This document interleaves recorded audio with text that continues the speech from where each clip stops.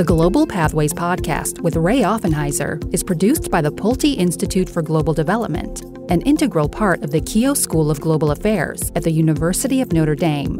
The Pulte Institute works to address global poverty and inequality through policy, practice, and partnership, and is a catalyst for centers and faculty at Notre Dame to develop interdisciplinary research programs that address today's most pressing global development challenges. Learn more at pulte.nd.edu.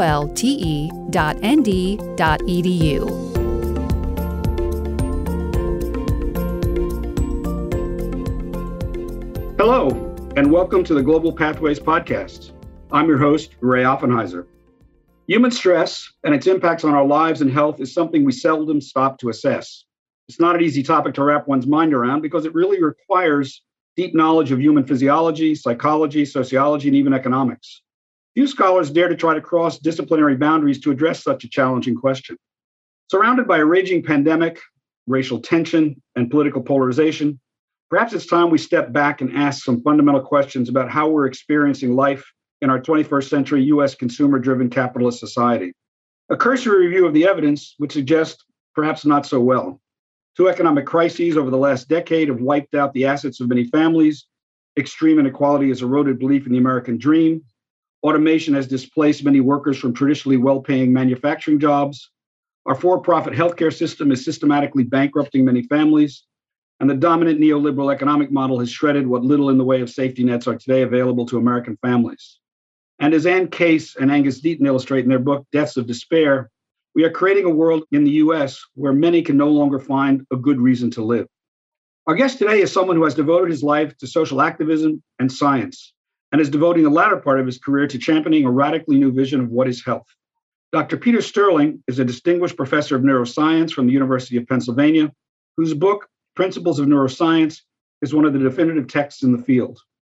His research is focused heavily on the microneural pathways from the retina to the brain. However, Dr. Sterling has also been an activist throughout his career. As a 21-year-old Cornell student, he left his studies to head to Mississippi in the summer of 1961 as a freedom rider, where he was arrested and jailed. That experience shaped his life, and over the subsequent decades, he has sought ways his work in science might shed light on the impacts of racism on the African-American community in the United States. His recently published book, What is Health? Allostasis and the Evolution of Human Design, is the culmination of years of reading and research and his effort to answer exactly this question, what is health? Our conversation today will focus on his life and work and the major arguments of his latest book. Peter, we're delighted to have you with us today.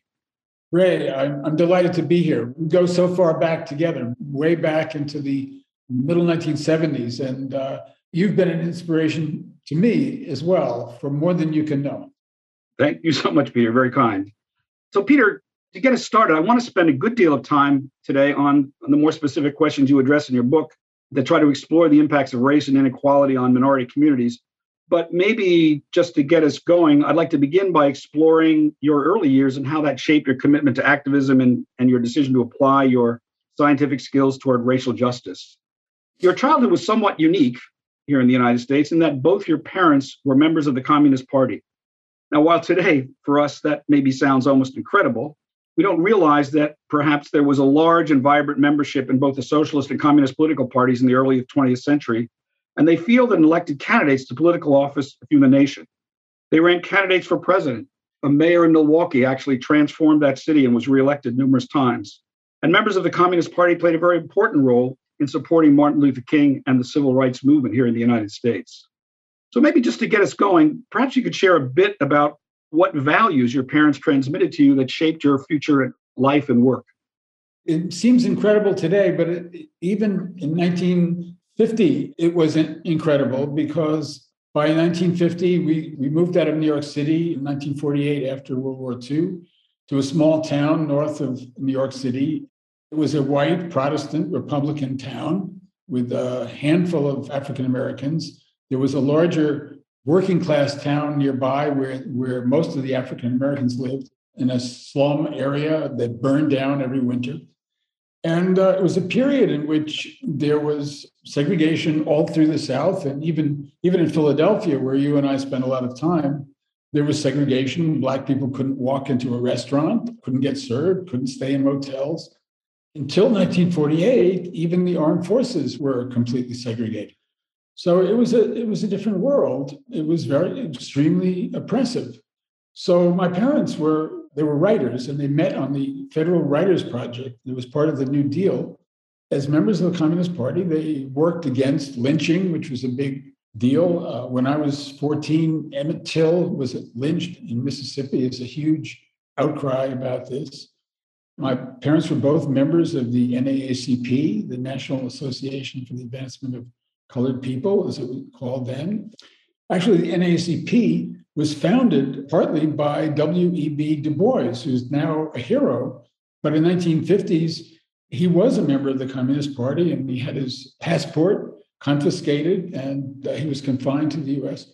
So it was a period of where the left, the communists, driven by the Communist Party, was trying to do basic stuff that we now understand is important, but they were also being arrested and harassed. And my family was visited by the FBI. Our phone was tapped, our mail was opened, our foreign mail was opened, and my parents were constantly intimidated. And I had friends whose parents lost their jobs, were put in jail, and so on. So it was an inspiring upbringing. Actually, I was thinking about it this morning. I wrote to a friend of mine in Massachusetts who's a rabbi, a young man, my son's age. Rabbi Hillel, a famous rabbi, was asked to summarize the Torah, the first 5 books of the Old Testament, while standing on one leg. And what he said, he didn't hesitate. He just said, that which is hateful to you, do not unto others. So it's the golden rule, basically. I was realizing that Karl Marx, in the Communist Manifesto, written before he was 30, had a different standard. And I think it's a higher one. He said, from each according to his ability, to each according to his need. This was the standard that we were raised to, and I still believe it. Those who are gifted in various ways should give as much as they can, and to the people who have less material, but also less ability, they need help. This is the human story, and so in a way, it's ironic, I think, that Karl Marx's phrase raises the level of the moral conscience above the Judeo-Christian tradition. So looking at Marx today, I mean, after all that we've been through and sort of all the history that we've seen in your life and mine, what did Marx get right and what did he get wrong? I mean, as you reflect on sort of that history today and to think about what your parents were committed to and how that history has evolved. I read Marx in high school. When I was in college, I read all through Das Kapital, in English, of course. It was a brilliant story that he told. And I think he understood the outlines of human evolution from what he called primitive communism, where people were hunting and gathering and living in simple ways. If you don't have a supermarket and you live by going out every morning to find your dinner, you share because, and this is well known by anthropologists now, you share because there's more fluctuation in what's available. So if you kill a pig, you can't eat it all, so you share it with your neighbors. If you find I found this traveling in the Darien in Panama, where I live now. If a couple guys go out and they find prawns in the river, they don't have refrigeration, so they share them in the community. And then at other times, they will be the receivers. Our brains evolved to reward us for giving as well as receiving. The phrase, it is better to give than to receive, has a basis in our actual neurophysiology. So back to Marx, he had this vision of how we could live and how people needed to live, that needed to have activities that were not just part of a machine, where we weren't just doing the same motion, repetitive motion all day, the same nothing. And actually, Adam Smith the father of modern economics, preceded Marx. And in 1769, when the steam engine was first introduced by James Watt, who was a friend of Adam Smith said, when you make people do the same repetitive motion over and over and over again, the same job, they lose the ability to think and they become stupid. And he understood that this was going to be a problem for capitalism. And it has been, And the reason it's a problem is people don't become stupid. We have these huge brains that are capable of all of this imagination. And when you take away from people from the opportunity to use their imagination in art and music and telling stories and doing challenging activities, they go a little bit crazy. This is part of the problem now with deaths of despair. People don't want to live because they haven't anything substantial to live for. So this was something that Marx saw very clearly. He wrote his philosophic and economic manuscripts in 1844. When he was 25, he said, this is a problem. This is what he called alienation. We have given up our birthright of imagination and constructive cooperative activity to be slaves of machine. And he knew this was a deadly development. So it seems like what you've taken away is that he was kind of arguing for more of a caring and cooperative economy at the end of the day. And that was kind of at the heart of what he was about. And then in some ways, where it went from there politically was a whole other project. Right. So I'll comment on that. One of the lines that has driven a lot of my life that I read is he said, when we have finally communism returns and we have this classless society, he said, we will hunt in the morning and we will fish in the afternoon and we'll write criticism in the evening. And it was a picture of a diverse sort of life. And I've tried to live that myself. And this is what brought me partly to Panama, where I live on a farm and I do some farming and I actually do continue to write. So what he didn't quite get right is that when I have an operation to remove my cataracts and put in some plastic lenses, I want to do it from a guy who actually does it all day long or a woman who does it all day long. There's certain activities that require so much skill that you can't afford to be doing that as a semi-pro, So what I think Marx got deeply wrong,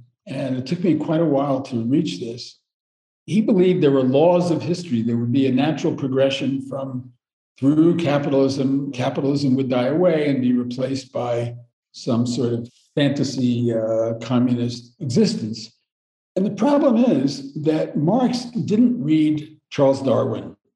Charles Darwin really understood that Homo sapiens, we were named as a species by Linnaeus, when he started naming all the animals and plants. Homo sapiens, we are animal. We are a type of animal.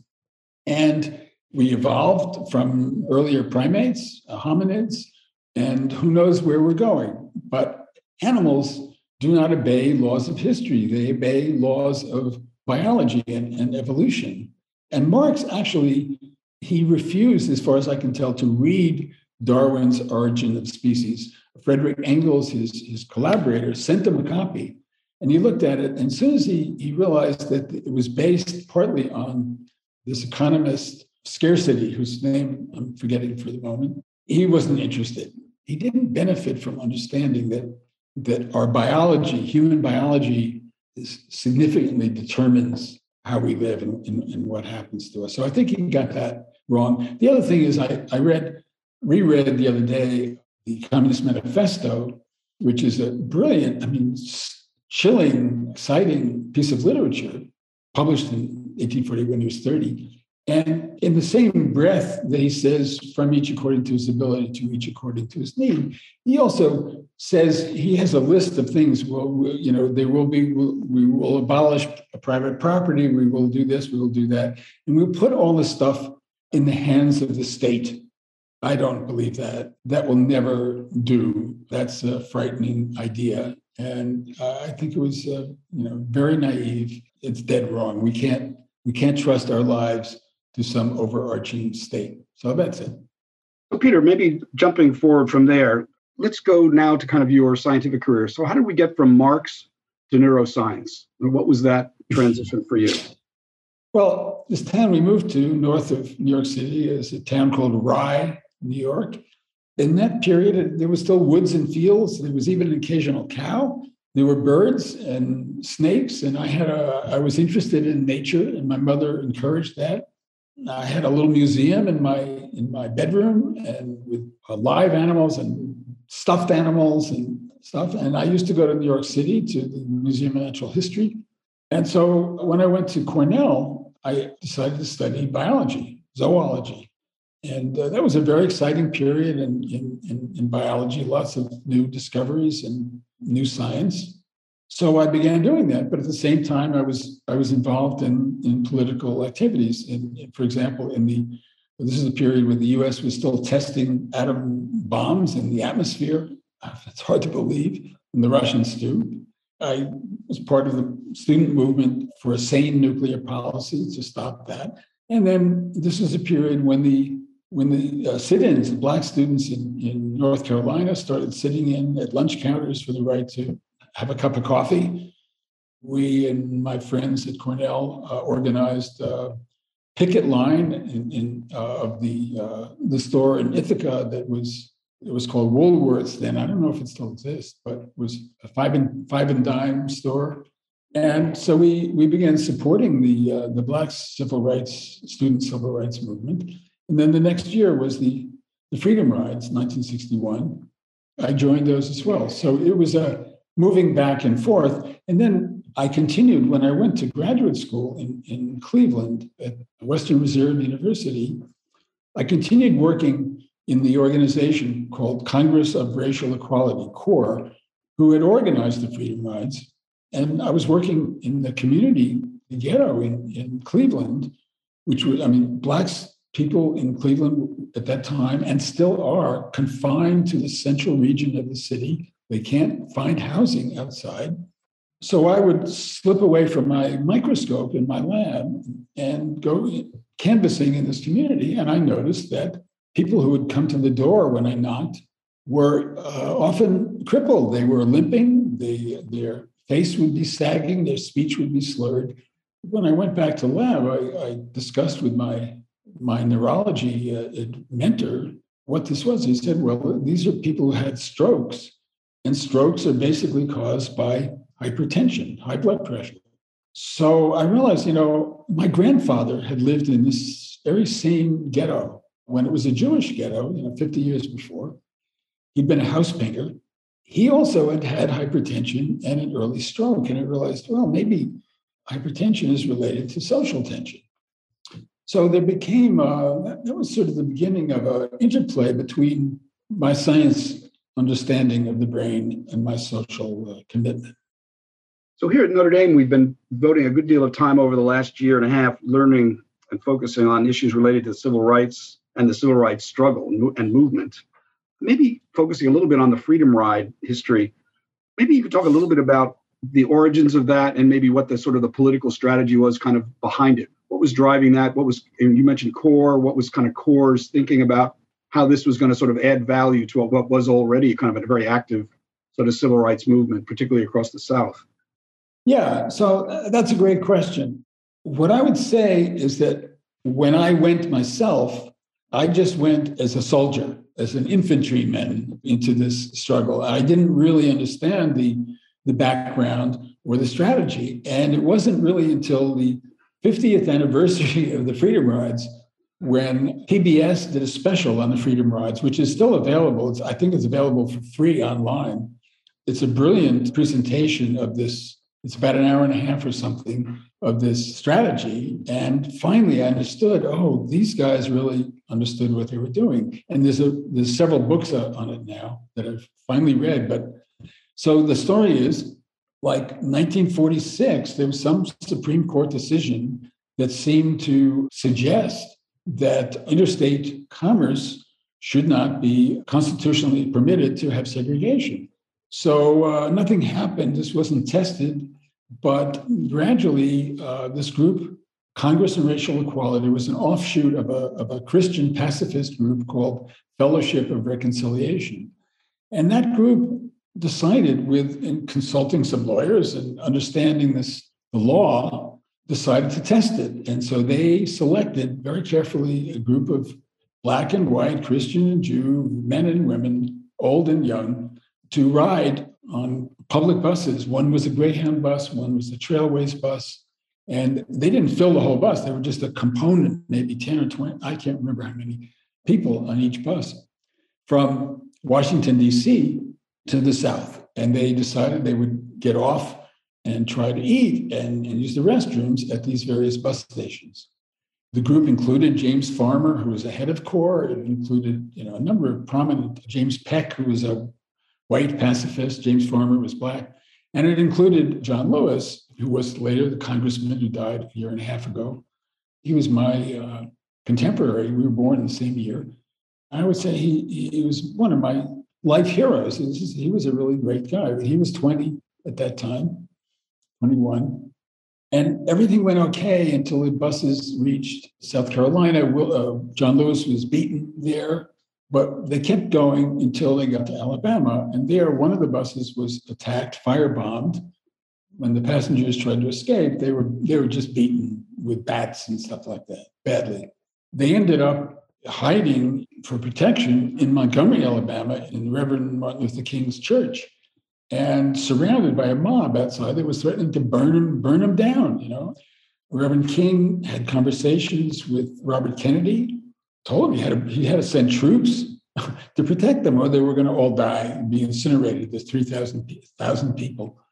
And Kennedy did that because they didn't want to be embarrassed. They were sort of in the struggle in the Cold War, and they were saying Russia is a terrible place, but this didn't make us look good. So the Kennedys were very anxious not to have further damage. And Robert Kennedy tried actually to talk Martin Luther King out of more buses.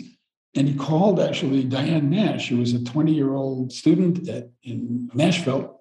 And she was a leader in the Southern Student Nonviolent Coordinating Committee, which is called SNCC for short, and said, no, please stop your buses. And she, as a 20-year-old, told Robert Kennedy, basically to get lost. And they were going. And so they sent another bus from Nashville. And at that point, CORE and SNCC called publicly and this was late May 1961, for many buses to converge on Jackson, Mississippi, which was, the center basically of hell, and to fill the jails. We would all get arrested and fill the jails until the government made a ruling against interstate segregation. And that's exactly what happened. So when this call came at Cornell, my friends, mostly older graduate students, called a meeting and said, well, who's going to go? And it was just before exam time at Cornell. And so I raised my hand and I said, yeah. So I went and told my professors, please give me my grade that I have now. And I'm out of here, I'm going. So this turned out to be extremely effective. The students kept coming, buses and buses kept coming. We drove from Cornell to New Orleans with New York State license plates. We got stopped, and we had one of our guys who we put in the driver's seat when we crossed the Mississippi line was from Texas. And so we got stopped, and the state trooper said, well, where are you guys going, to make trouble? And he said, no, he drawled his Texas drawl. I said, no, we're just going to meet my mama, and in Galveston. So we were trained in New Orleans by CORE as a nonviolent thing. If we got stomped, we had to curl up in a ball and protect our head and our vital organs and not fight back. And we were housed in the Black community there. It was illegal. There were laws against miscegenation. Whites and Blacks were not allowed by law to sleep in the same house. We were taken care of by the CORE leadership, which was basically our age at that time. We proceeded to Jackson by train because the FBI at this time, although they were certainly not supportive of civil rights, they were under orders not to allow more people to be murdered because it made the Kennedys embarrassed. So the FBI informed CORE, they were in touch with CORE, and they said, look, if you send a bus, there's a mob waiting on the Mississippi line, they're going to get beat up. So we went by train. Yeah, so finally, this went on, and then in 1964, actually, Cheney, Goodman, and Schwerner were killed in one of these incidents as these freedom rides continued. I was wondering, last year, I guess, was the 60th anniversary of the freedom rides, and I understand there was actually a reunion, or I think you mentioned it a moment ago.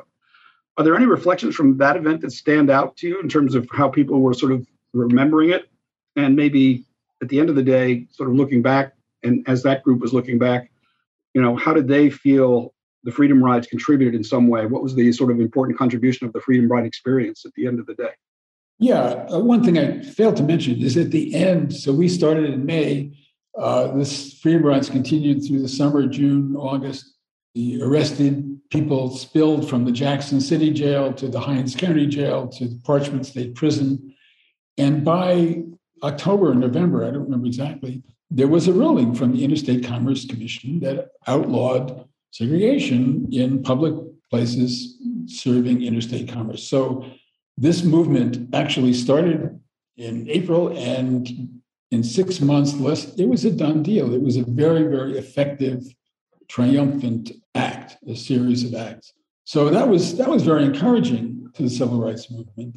People were beaten, but nobody lost their lives. And the 1964 summer was a voter registration period in Mississippi. And SNCC sent lots of Black and white people, young people, to register people to vote. And this was a much more challenging, threatening thing to these local communities. And that's when Goodman and Cheney and Schwerner were murdered, because they were working in these communities and really threatening to change the whole way of life.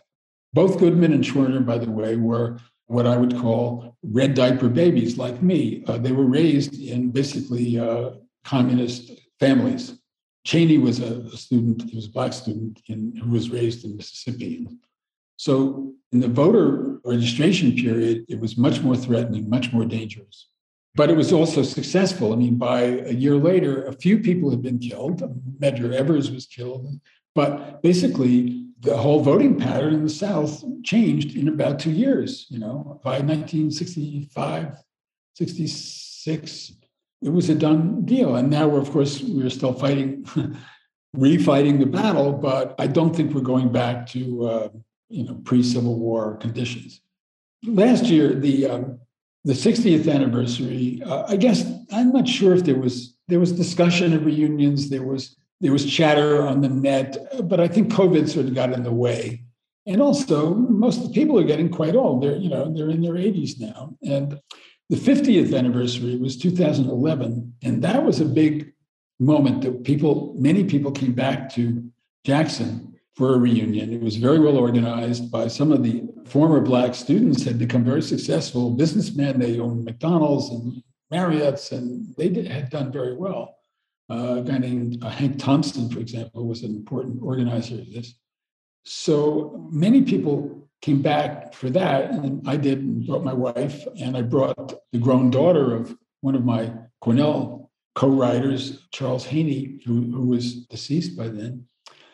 So some of the white writers said, well, nothing has changed, it's still bad, we have to keep fighting and so on, which is true, but I was impressed that many things had changed. For example, we all assembled in a Marriott hotel, white and Black.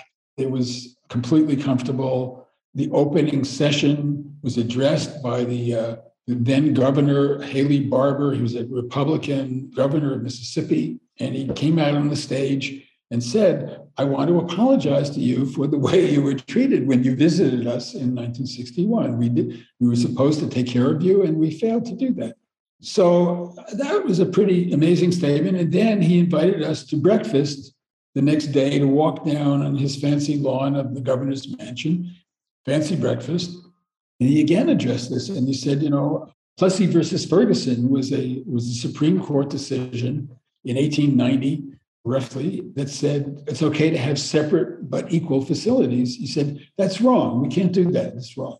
And then he addressed, there was a dedication of the Greyhound bus terminal, a new bus terminal. And he came there too. And he also made a speech about that. And it's the fourth time. So I had the feeling that this was, my politics are not as his, but he did it so consistently and so apparently, frankly, without any euphemisms, that I was convinced that this guy really was speaking, his mind. So I also noticed that many of the police were Black. They were wearing guns, which was certainly not true when I was there. The head of the police, the chief of police, was a Black woman. The head of Parchment State Prison was a Black man. So Mississippi is still a very poor state. And so there are many poor people, but there's no way that you can say nothing had changed. And that was, to me, very heartening. And the great irony, of course, is now the sites of where Medgar Evers was shot and Emmett Till was lynched and Goodman, Schwerner, and Cheney were lynched are now part of the Freedom Trail. And Fannie Lou Hamer, who was the Democratic leader for voter registration, they're all sites on the Freedom Trail, which is now, of course, in the United States. What do we do? We turned everything into a tourist attraction. So it's now, that's what it is. Yeah. I think one of the great lessons, though, from that period, from both from the freedom rides and also the voter registration, is in terms of trying to drive the social change of that era, you pick a particular sort of issue and you sort of go after it and change that one thing. And then you go after another thing and change that, and another thing and change that. And you realize that the sum total of all of those actions actually is what brings about the larger change. And sometimes I think we forget that and we want the big change all at once. And in many ways, it requires these sorts of particular political acts that are focused on what seems to be a relatively small issue at the time.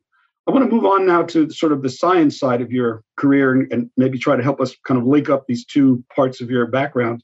You spoke a bit about your time in Cleveland and what you discovered sort of about hypertension in the minority neighborhoods of Cleveland. You then began a career as a research scientist in neuroscience at the University of Pennsylvania in Philadelphia, focusing on retinal neural pathways. And it's really there, I think, that you began working with the biologist Joe Eyer on these issues of hypertension in the African-American community. I know Joe was very interested in these issues and kind of, I think, the two of you together kind of shared a passion for that.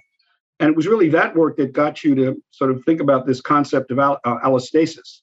And perhaps you could talk a bit about this phase of your work and explain what the term allostasis means and why it's important as maybe, I guess I can characterize it as a paradigmatic break from the traditional homeostatic medical model. Sure. I began teaching at the University of Pennsylvania in 1969. I lectured to medical students and I listened to the other lectures that they got.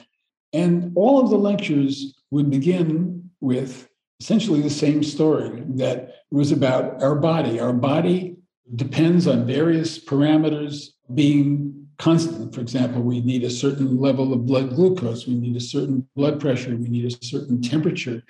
And there are mechanisms within the body that hold all of these parameters constant. There are thousands.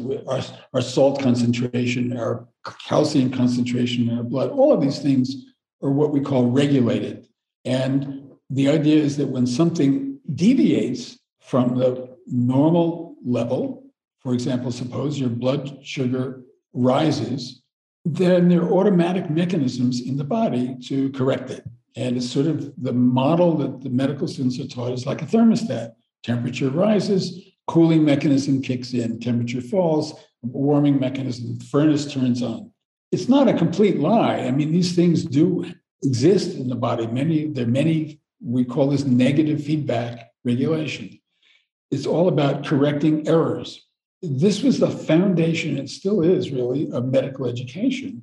But if you teach about it's all about the body, then you can't understand why people get hypertension. And it was called essential hypertension. That is, we don't understand the reasons for it. And when I arrived there, it was, we eat too much salt and that causes our high blood pressure, or we do something else and that's what causes it. Black people, they have more hypertension. Well, that's because they have bad genes and they don't handle the salt well and so on. And it's really a denial of the social effects of stress, basically, and various forms of injustice on our health. So when I met Joe Eyer, he was interested in this. He was about a year ahead of me in studying this stuff, and I began to look up and read about what he was doing, understanding, and we realized, it's the brain. Of course, the brain is really running the body. I was an electron microscopist. I used the electron microscope to study nerve synapses in the brain, and I read the literature and found there were nerve synapses on kidney cells and adrenal cells and pancreas cells and so on, and that what was happening was that the brain decides what's needed by the body, and then it pulls all the levers and so on to deliver to the body just what it needs and just in time. So it predicts what's going to be needed. So homeostasis is purely about correcting errors. And the system that we are realizing, the brain, is predicting what's needed and preventing errors. And this is a far more efficient system. We realized that the body we couldn't survive if we just had error correction. And so that's the first job of the brain, is to make these predictions. Well, so we began to publish this stuff, realized that hypertension is being caused by social tension. And now I had that hypothesis in Cleveland, but I didn't have the evidence. And now we really had a lot of evidence. And so we published some in 1977, another again in 1981, with all the documentation of this. And I would talk to medical students about it. Nobody was really interested. I've come to see that homeostasis is really a racist doctrine. It's telling people who are oppressed, no, it's not your mind, it's your body, and your body's a mess, and that's the problem. So in 1988, we were invited to write a review about this evidence for a book on stress, and we wrote the article. And then toward the end, I said, if we want to fight the idea of homeostasis, we need a counter term, and we need a term that says the body is stabilized by change, responsiveness. So I asked a friend who was a professor of Greek what Greek term we could have. And he said, well, allostasis, that is stability through change. So we adopted the term. Again, I went back to my studies on the retina, and nothing much happened. But a very energetic scientist at Rockefeller University, Bruce McEwen, he liked this idea. He studied stress. He began to use the idea and publish papers about it. So he helped really put it on the map. And then gradually, I, over the years, would do a review here, a review there. It went slowly. A lot of people were very angry at the idea. What do you mean? Homeostasis is a fine idea. We don't need anything new. This is nothing new.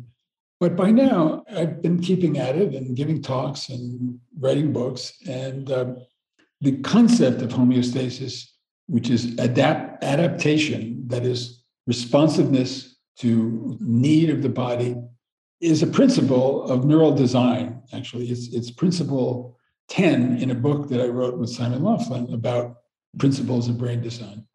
And so eventually I got to the point where I felt I needed to summarize my understanding of human evolution from the bottom up rather than from the top down, from politics down. I wrote this book, What is Health? It came out 2 years ago, and it's a place where I gather together all of this evidence about human evolution. So at the heart of your argument about the evolution of the human design is that this homeostatic model we've relied upon is central to the medical healing process actually falls short, really, of explaining how our bodily system really operates. And as you've said, you've offered allostasis as an alternative. What would allostasis add, or how would it improve our understanding of our health and how we might better manage our health? In other words, let's accept the hypothesis for a moment and sort of think, like, where does that take us? One of the things that emerged from my work with Simon Laughlin in our book on brain design is that our brain operates on 20 watts of electricity. That is like a refrigerator light bulb. Artificial intelligence, a computer that really, competes with us and beats us at chess and so on, requires 20 megawatts, okay, like a power plant.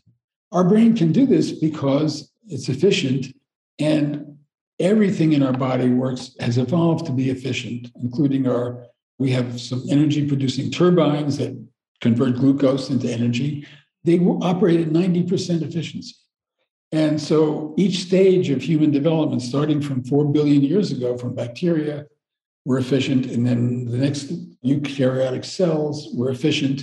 And finally, we arrived. So everything has to operate efficiency. And allostasis is a method of prediction that makes it efficient. And it trades off. When we don't need something, it turns down. When we need something, it turns up. When we need more energy that our heart can pump out, oxygenated blood and energy, we turn down some of our organs. When we are stressed in physical activity, our kidney turns down, our stomach blood turns down, and we deliver the blood to our muscles. And the same thing in reverse. It's time to clean up our blood, our kidney turns back on, and so on. So these trade-offs are regulated by the brain. So now, in terms of our own health, I think the problem is two things. One is that because we get all of our energy from supermarkets, we don't have to do anything. We just go there and it's all expected. We get what we expect and we don't have to move very far or do anything.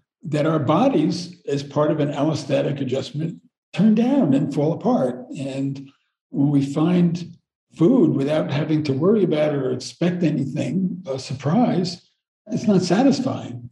And so to be satisfied, there's a neural system, reward system, that has become satisfied when it finds something that it didn't expect. And in a supermarket, everything is expected. So what's the surprise in a supermarket? More. When you go to a restaurant, what's the surprise? More, richer. So we go from a Mac to a Big Mac to a Whopper. When we're cool, we turn the thermostat up. When we're too warm, we turn it down. There's very little surprise in modern life. And the satisfaction that we can't get from these little surprises, we turn to chemicals that do give us brain release of the key chemical dopamine that makes us feel satisfied and relaxed. And those include nicotine, opioids, amphetamines, cocaine, alcohol, rich foods, all evoke these huge rises in dopamine and make us feel okay for a while. But the problem is, once you get to these, accustomed to these huge rises, your brain adapts and you need more. And so this is what drives addiction. And if we get satisfaction from hard work, we become work addicts. If we get satisfaction from the internet, we continue that. So we're driven from having to attend to our physical needs to this sort of constant search for some sort of satisfaction that used to be now it's all vicarious. We used to play music. We used to tell each other stories. We used to do our own art. And now we just click on the internet and we watch a YouTube and so on. It's fine, but it leads to a sort of social isolation and sort of a desperate sort of behavior. So the homeostatic model then, which is fundamentally a system for correcting rather than preventing errors in our core biochemistry, has led us to build a medical model around tinkering with homeostatic control mechanisms through pharmacology, if I think I have that right. In effect, we're then producing drugs to override these biological controls where we think they're flawed, but we are not necessarily solving the root health problem. Is that, if I got that right? And can you elaborate on that a little bit? Yes, you have it exactly right. The idea is from homeostasis is that if there's a problem in the body, there's some parameter that needs to be tweaked, and it's an individual person's problem. It may be caused by a genetic variant or something else. And we look for a drug to tweak that component, such as reducing blood pressure or blood glucose. So you give that drug and it has a little effect, but of course the brain compensates. If you reduce our salt water intake by tweaking the kidneys mechanism, the brain tweaks up compensates by raising the heart rate. If you block that with the drug, it constricts the blood vessels. And if you give multiple drugs, you can eventually sort of force the parameter that you're interested in into the right place. But then there are all kinds of other effects. So, for example, if you give all of these drugs for blood pressure, you end up raising blood glucose, and many of these people have type 2 diabetes, so you make that worse. So you end up trying to treat individual people with what I call polypharmacy. And what you're doing is you have basically a sick individual who you're stabilizing sort of precariously by all of these drugs. And it's very expensive. It doesn't lead to people having good health. So that's the story. In the midst of all the work that you've done, Peter, I know you've read a lot of anthropological texts about traditional societies. And I'd be curious if you could comment on what you've learned from reading across these different disciplines that it's kind of helped you flesh out this alternative framework and given some, and provided other, I suppose you might say, evidence in support of your core arguments. What has anthropology sort of kind of helped you to sort of see?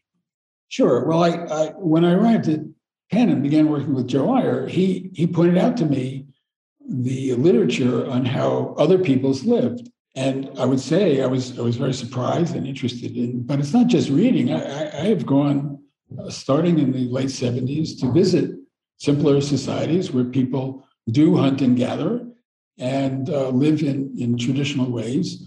And I've continued to go back to Central America over the years. Panama has half a dozen different distinct indigenous peoples, and I visited all of them, and some in Honduras and in Costa Rica, and we've been to the Amazon. So I have some personal familiarity now with these lives, and we live on a small farm, which is the agricultural workers are Nobe indigenous people, and we visit them in their ancestral community, which is about 2 hours drive from here. So it's reading, but it's also I've also hiked across the Isthmus of Panama twice, where you reach communities which are 2 days walk from any market. So they are quite isolated. And what you see from reading or this personal contact is that people live cooperatively, and they live by finding these daily small surprises. Their blood pressures are not only low. They don't rise with age. People in medical school, they teach you that your blood pressure rises with age. Well, not if you live in the Darien Embara community, or not if you live in the Nobe community on the Caribbean slope. Then your blood pressure is low. Your physical condition is high because you're out there walking and working and stuff like that. And you have your own art. You make baskets, you make musical instruments, you sing, and you travel to other communities to have festivals and so on. And there's very little in life that's vicarious. Those people, they may raise coca leaves in Bolivia and in Colombia, and they sell them, and they may chew them, or they may take ayahuasca or stuff like that, but they're not addicted to cocaine because they don't need it. So it's a very, very much healthier life in many ways. There are other ways in which it's hard, which then makes them very vulnerable to modern change as it arrives. It seems like the real contrast then between our sort of modern life and that of, say, maybe more traditional societies is this growth of hypertension that's really kind of been a byproduct of our modern consumerist capitalist societies. As you kind of got deeper into this literature on hypertension and through your work in medicine, how bad and how widespread is the problem? In other words, how does it manifest itself across different classes and racial groups, and which is tended to be kind of your particular concern? Sure. Well, hypertension is like the tip of the iceberg. Hypertension is very much driven also by obesity, and obesity also drives type 2 diabetes. These three features drive cardiovascular disease and stroke, cerebrovascular and renal disease. So there's a whole complex of consequences, bad medical consequences, health consequences from this sort of life. These are also associated with addictions to gambling, to work, to sex, to all of the drugs that I mentioned.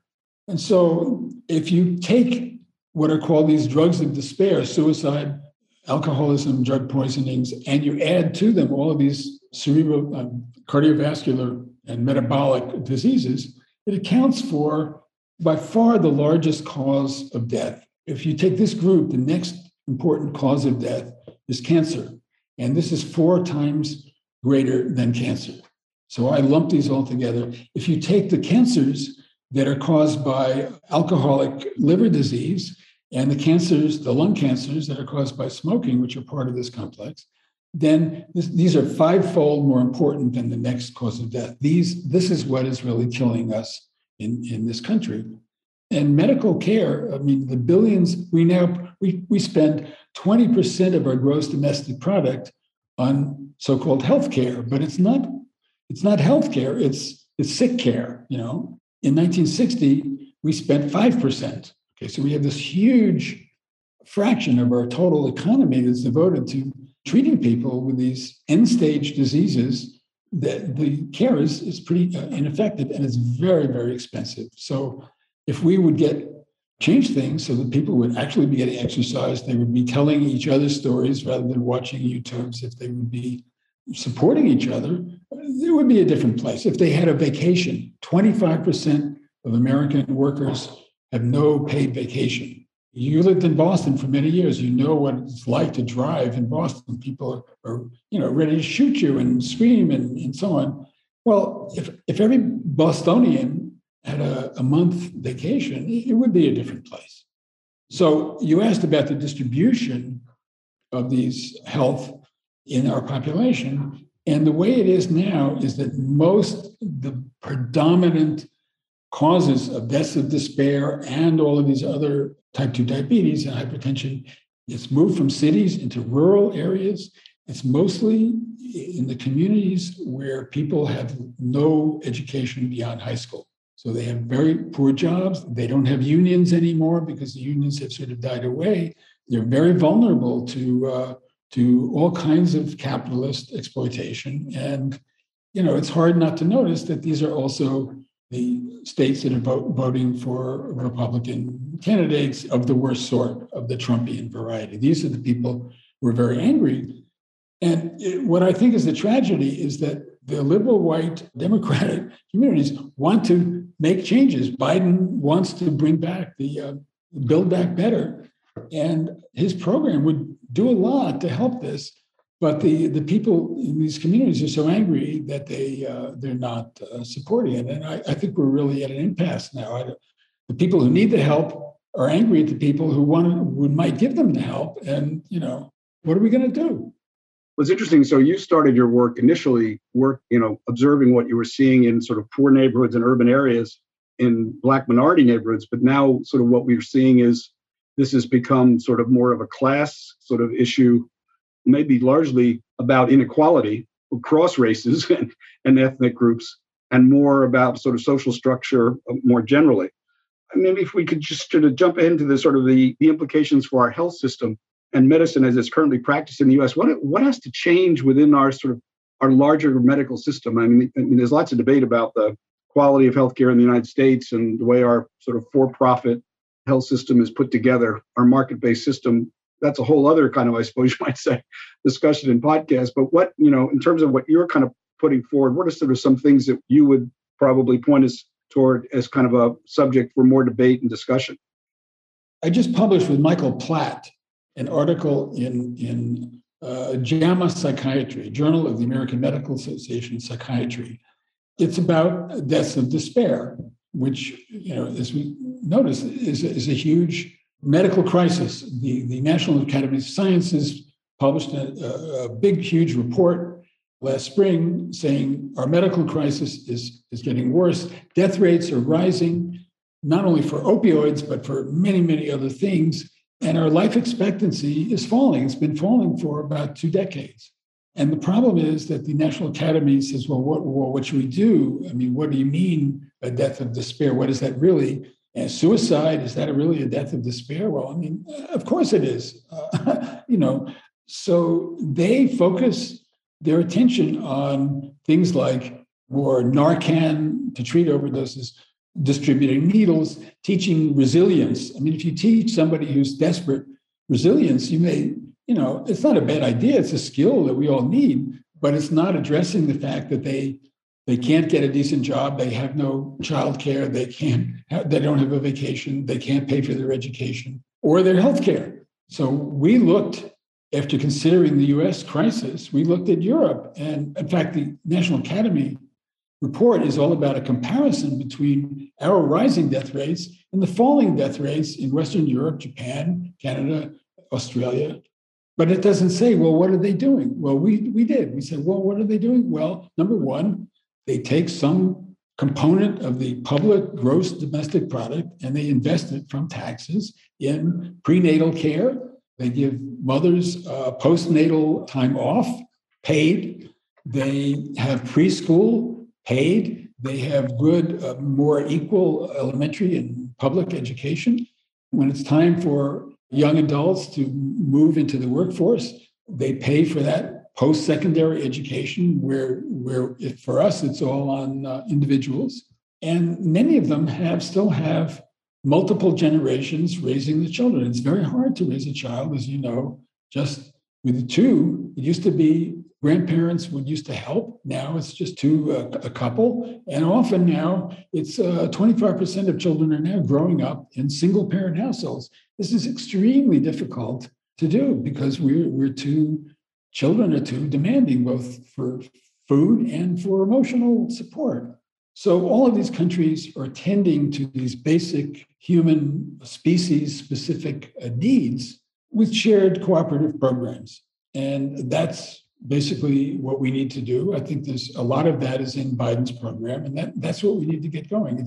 There will be other problems, but we could turn down our death rates, we could turn down our suicides by adopting some of these very simple governmental support, community support. It's a bad word to say the government will take care of you, but this is not the government. This is our shared domestic product. And now it's being basically ripped off by Bezos and all of these other billionaires, and they're blowing it off in outer space. It's an outrage. At the heart of, I think, your notion of health is the whole idea of caring for ourselves and one another as a highly talented and capable species. And I think one of your messages is that we've got to really build a more caring and I think probably cooperative society than we currently have. Whereas competition is great to some degree, but care and cooperation perhaps is maybe a better foundation for a healthy society. And I think probably one of the other notions I think you were kind of getting at in some of your earlier comments was that we probably also need to be creating more challenging and decent work for people if we're to overcome sort of boredom and rampant sort of despair that we're finding amongst certain classes within our societies. That's quite a challenge I think you're posing, and it might require actually the rethinking of our entire capitalist order to some degree and some rather significant changes that go way beyond kind of the health discussion. I know you've read Tim Jackson's book, Living Beyond Capitalism, and other such critiques. And what are you taking away from books like Tim Jackson's and others that are kind of trying to kind of rethink capitalism? And we're even finding some of the grand capitalists today kind of, musing over whether the system we have is the one we need or the one that we can continue to live with. Be interested in your sort of thoughts on that. Sure. Well, I read Tim Jackson's book, and I try to keep up with some of these things. I agree with him. But I think it is key that what I come from is the human brain is this huge, incredible organ. And humans evolved at age 20, when humans in hunter-gatherer societies enter the adult life, they begin to learn how to hunt and how to gather. Their productivity, as measured by anthropologists over every continent, their productivity improves from age 20, when you go out and first try to find something, to age 45. So there's a learning curve. It's a very long process to learn how to get your food, and it's a challenging career. By 45, people are good at it, and they decline slowly. And so after 60, they're still taking care of themselves and contributing to the community. Take people with that sort of brain who evolved for these challenging careers and have them flip a burger. They learn it in 5 minutes, have them scan a barcode.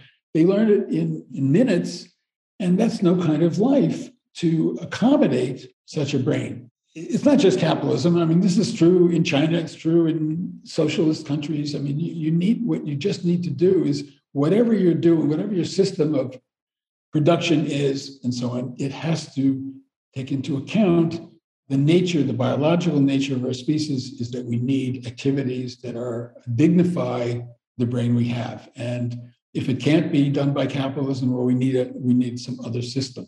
But that's the direction we need to go. And I think in the end, however you want to say it, think about it, is we need at a personal level to take from each according to his ability, to each according to his need. And if we could adopt that slogan and somehow use that as a guide for judging what sort of economic reforms we need, it would help everybody.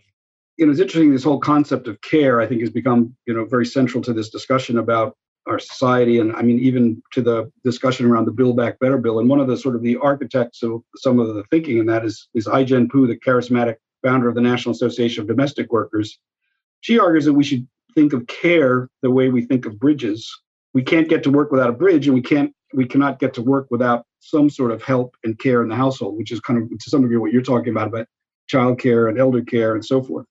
And I think she's trying to make the point that it's legitimate, decent, and meaningful work that, contributes to a healthy society.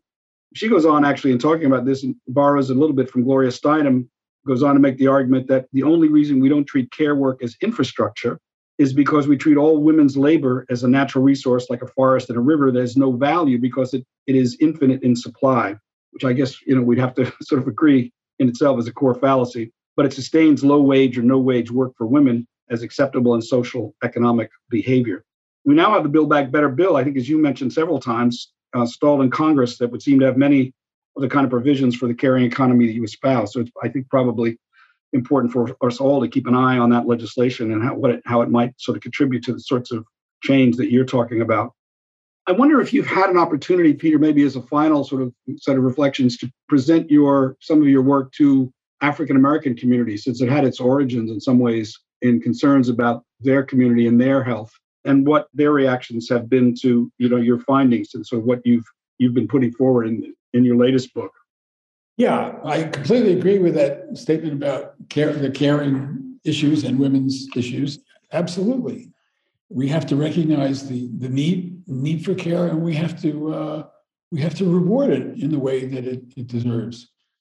I have tried to, I've gone back to my hometown last summer and spoke to some people in the African-American community there, re-meeting some of my old high school classmates and their brothers and sisters.